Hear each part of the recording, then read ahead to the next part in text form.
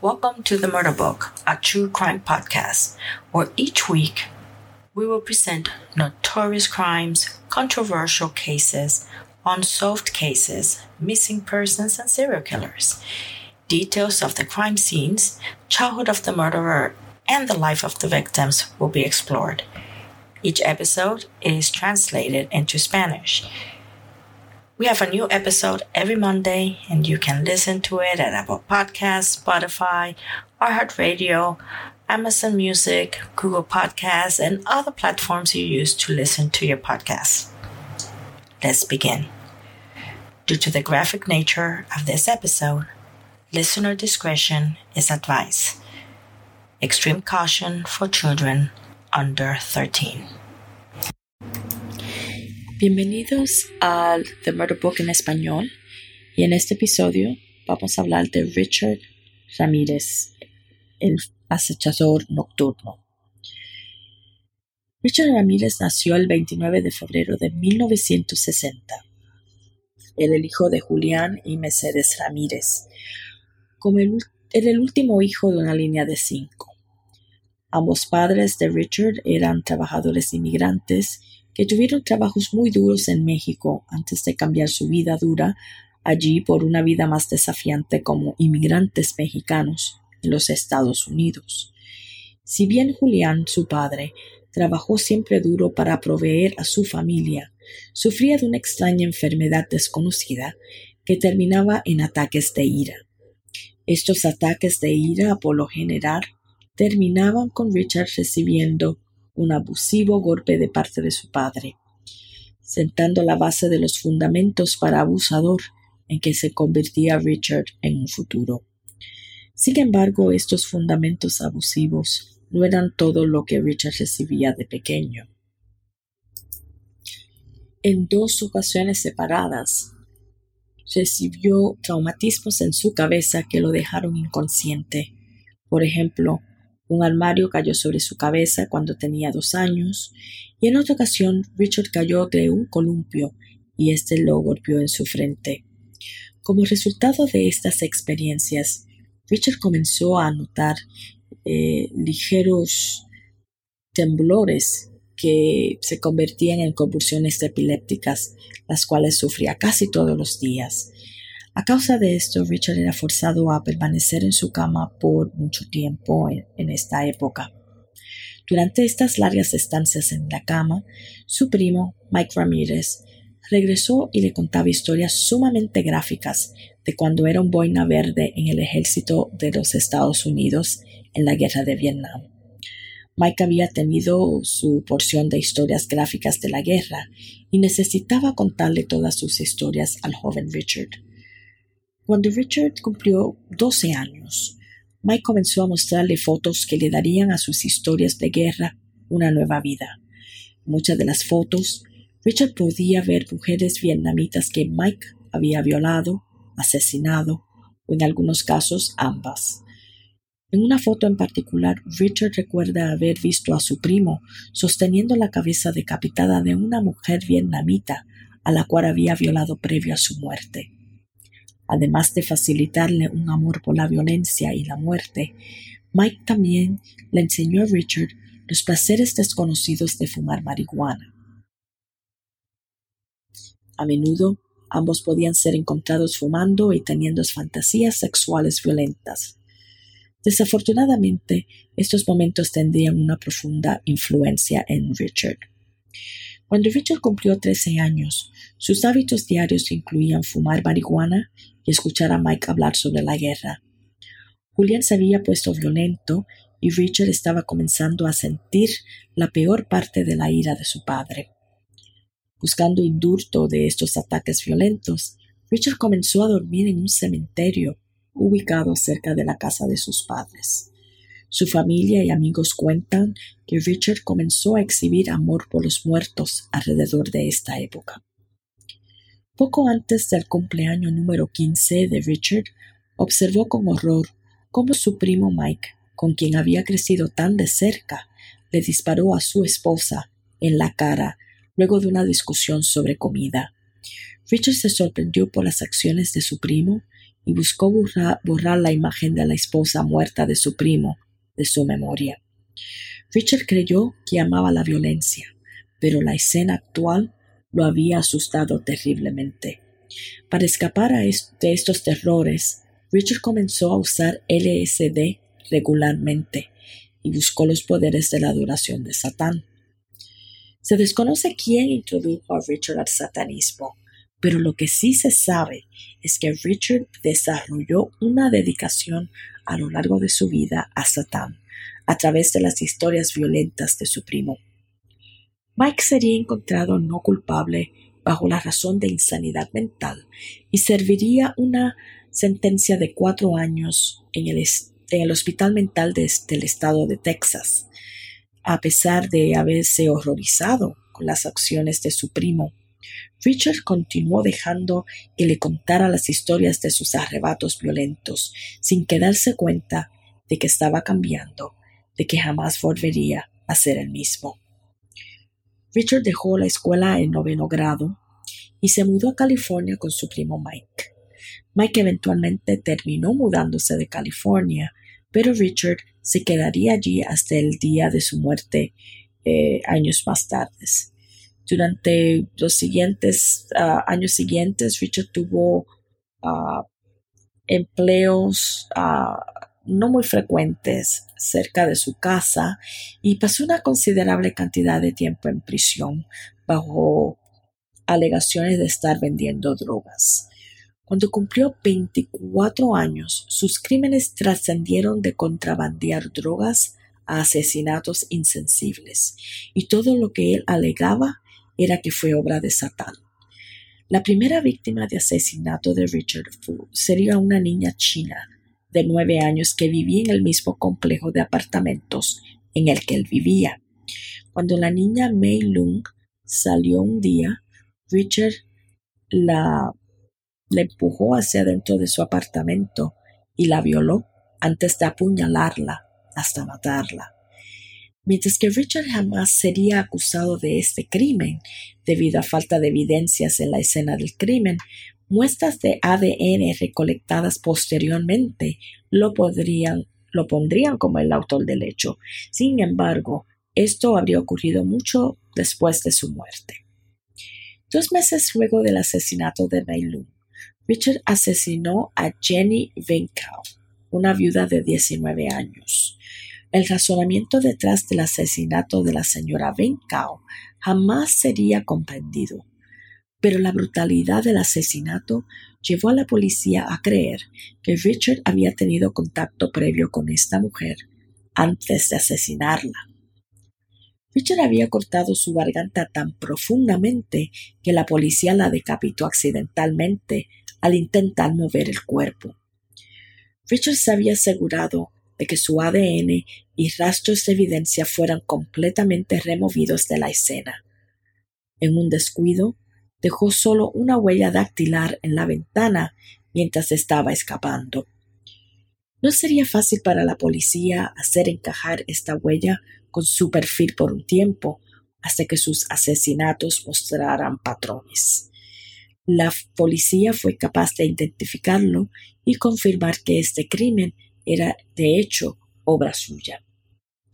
Tras casi un año de seguir el crimen, Richard permaneció lejos de los radares policiales, aún vendiendo drogas y teniendo empleos extraños. Sin embargo, Richard asegura que Satán le dijo que tenía que asesinar a María Hernández, y en obediencia a este ser que adoraba, Richard disparó a Hernández con una pistola calibre 22, pero inadvertidamente le dio a las llaves que ella llevaba en su mano, dejando a María ilesa. Cuando Richard notó que María no estaba herida, temió que Jesucristo hubiera sido el responsable de detener la bala, causando que Richard corriera hacia la casa de María. Dentro de la casa estaba la compañera de cuarto de María, Deo Okazaki, a quien Richard le disparó en la cara, matándola instantáneamente. Luego de huir de la escena, Richard corrió hacia la calle frente a un auto conducido por Verónica Yu. Sacándola del asiento del conductor a tirones, Richard le disparó y mató a Yu y escapó en su auto. Con 2 personas asesinadas en un solo lugar y otro intento de asesinato, los medios locales se apresuraron a la escena. Cuando la historia fue retransmitida, la policía supuso que tenía en sus manos el comienzo de un vicioso y desenfrenado asesino en serie. Desafortunadamente, verían mucho más muerte antes de atrapar a este vicioso asesino. Tras 10 días del doble asesinato, Richard retomó su ola de asesinatos, revisitando una casa que ya había robado. Una vez dentro, Richard disparó y mató a Vincent Zazzara antes de atar a su mujer Maxine en la cama. Una vez atada, Maxine fue brutalmente golpeada por Richard y forzada a revelar las ubicaciones de los artículos de valor de la casa. Mientras Richard intentaba encontrar estos valores, Maxine aflojó sus ataduras y encontró una escopeta debajo de la cama.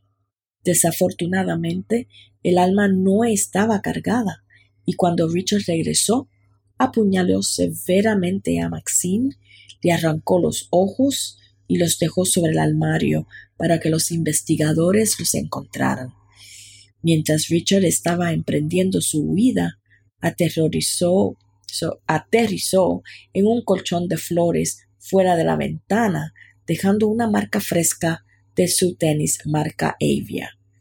A lo largo de su matanza frenética, sus tenis Avia estaban recibiendo casi tanta atención de los medios como la que él estaba cosechando. Cuando la policía vio el informe de balística del arma, notaron que era igual al de las balas de los 3 asesinatos previos, confirmando que estaban tratando con un asesino en serie que parecía no tener una lista de objetivos asignada y estaba simplemente escogiendo sus víctimas al azar, y al hacer esto estaba aterrorizando a la gente del área de Los Ángeles. Tras 2 meses de los asesinatos del matrimonio Zazzara, Richard irrumpió en la casa de Bill Doy, un hombre de 66 años que pasaba cada día cuidando de su esposa, quien era cuadriplégica. Cuando Bill despertó tras el sonido de Richard entrando en su casa, inmediatamente fue a investigar y se topó con Richard, quien le disparó en la cara, matando a Bill instantáneamente. Cuando Richard descubrió a Lillian, la esposa de Bill, la violó y procedió a registrar la vivienda en busca de artículos de valor. Richard se iría sin asesinar a Lillian, pero su experiencia había sido tan traumatizante que no pudo dar ninguna información de valor a los investigadores. Sin embargo, las balas encontradas en el cuerpo de su marido eran idénticas a las encontradas en los asesinatos previos, y la policía pudo atar este asesinato a la ola de muertes que solo conocía el acechador nocturno. El 29 de mayo de 1985, Richard arrancó los cables de arranque de un Mercedes-Benz y condujo a la casa de una mujer mayor que eligió al azar. La casa era propiedad de Mabel Bell y de su hermana Florence Land. Cuando Richard ingresó a la vivienda, lo primero que vio fue un martillo que utilizaría como arma durante esa noche. Luego de golpear a la señora Bell insensiblemente, procedió a violar a la señora Lang antes de dibujar un pentagrama en su muslo. Richard entonces amarró a ambas mujeres juntas y les dio descargas eléctricas con el extremo desnudo de un cable enchufado.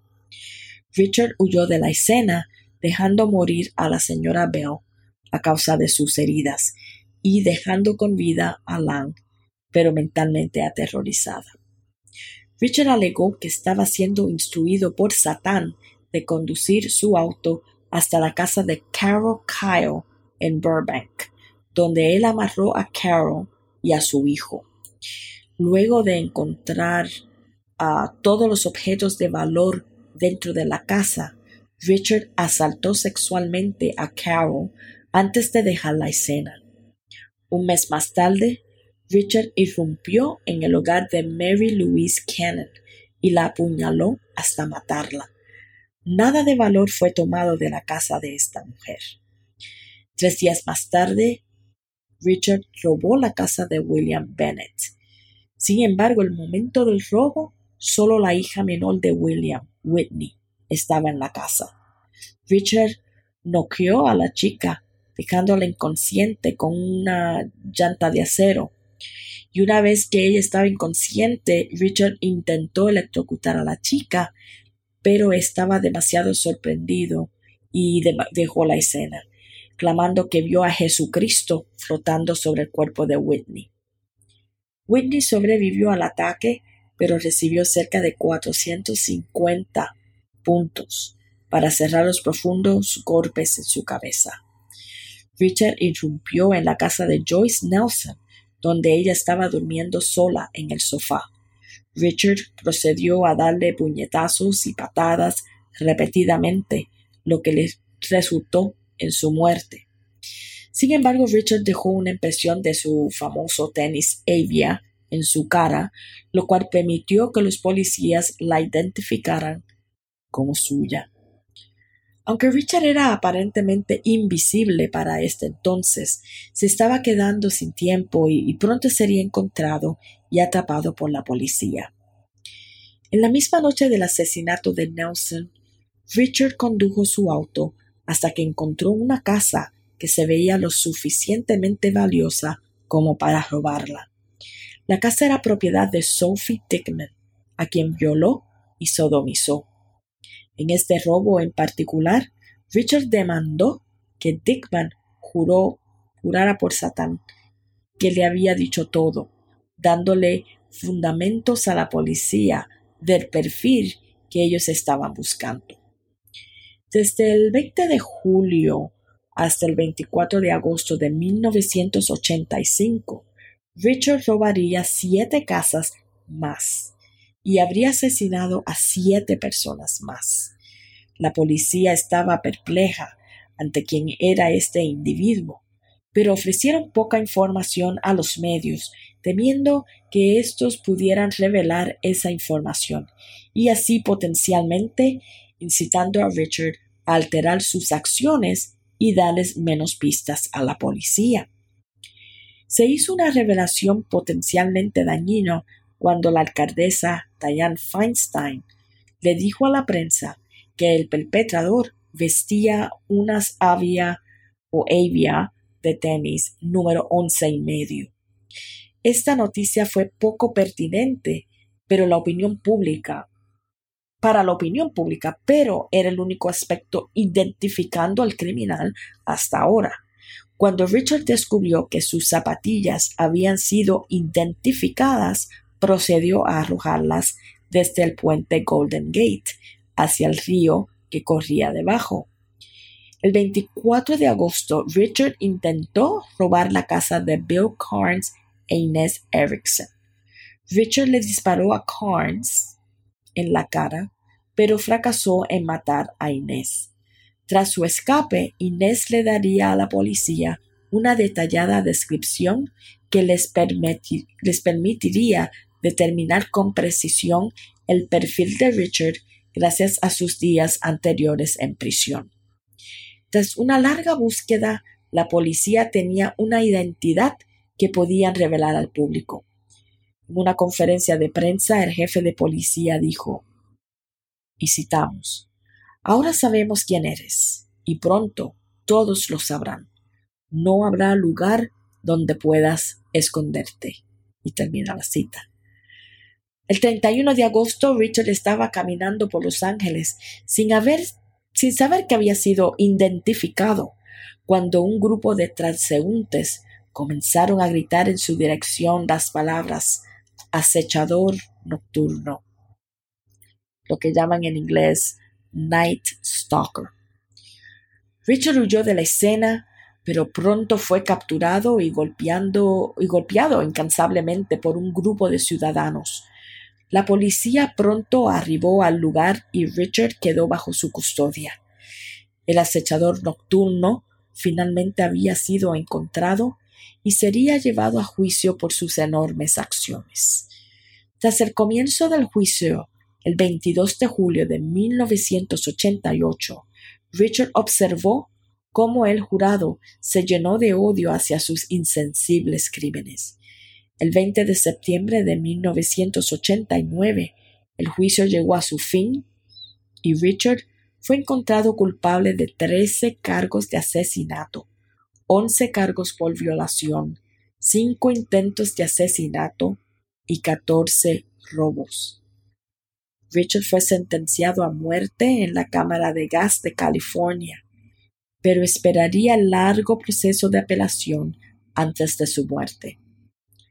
El 7 de junio del 2013, aún esperando por su muerte, Richard sucumbió a los rigores de un linfoma de las células B, y falleció a los 53 años. Richard Ramirez sirvió 23 años en el corredor de la muerte antes de ser asesinado por su abuso de drogas en sus años de la juventud. La terrorífica vida de Richard Ramirez había llegado a su fin. Dentro del reino de los asesinos seriales y ladrones, el elemento que diferencia estos crímenes es el motivo, o más apropiadamente dicho, el motor detrás del hombre o la mujer que mata insensiblemente. En muchos casos, los celos, el odio y las enfermedades mentales son los principales culpables, pero en un número selecto de casos, los motivos yacen dentro de una faceta sorpresiva: religión. La mayoría de las religiones promueven la paz y el amor hacia la humanidad, pero existe una fracción de las religiones que permiten y a veces abogan por la muerte de personas inocentes. Y una de esas religiones podría ser la adoración diabólica a Satanás, también conocida como el satanismo. A través de un rápido estudio sobre la adoración a Satán, se habría encontrado un culto que define a la muerte como el himno de su religión y el asesinato de vidas inocentes. Es completamente aceptado como el enfoque o el trabajo principal misionario de su religión.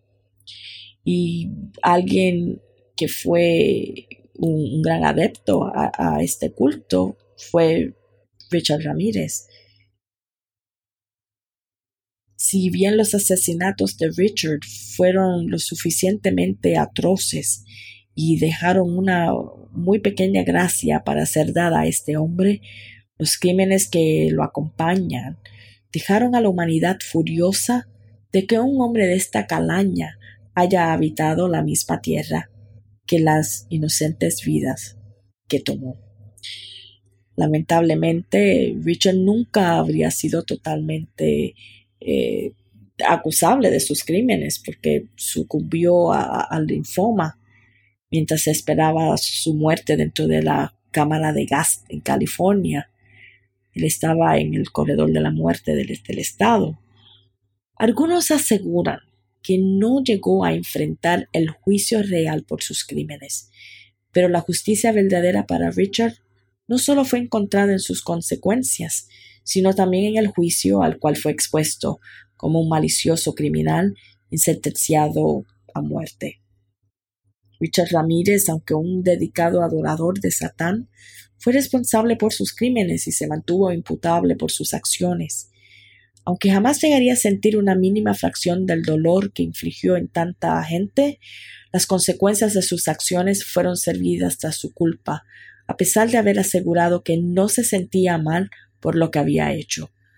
Bajo la protección de un valiente departamento de policía, las atrocidades de Richard Ramirez fueron llevadas hasta el final y la justicia se restauró en el estado de California. Gracias por escuchar. a The Murder Book en español. Que tengan una gran semana. Hasta luego. Thanks again for tuning into The Murder Book, a true crime podcast. You can find all episodes of The Murder Book for free on Apple Podcasts, Spotify, iHeartRadio, Podchaser, Amazon Music. You can go to my website, themurderbooktruecrimepodcast.com. All resources used in researching this episode, including books and newspaper articles, are on my website. We are on Facebook and on Twitter at themurderbook1. Send your comments or suggestions at my email, themurderbook5@gmail.com. Please subscribe and leave a 5-star rating so that others can find this podcast, and it helps me get better. Episodes come out every Monday, and there's a Spanish version for these episodes. Enjoy your week.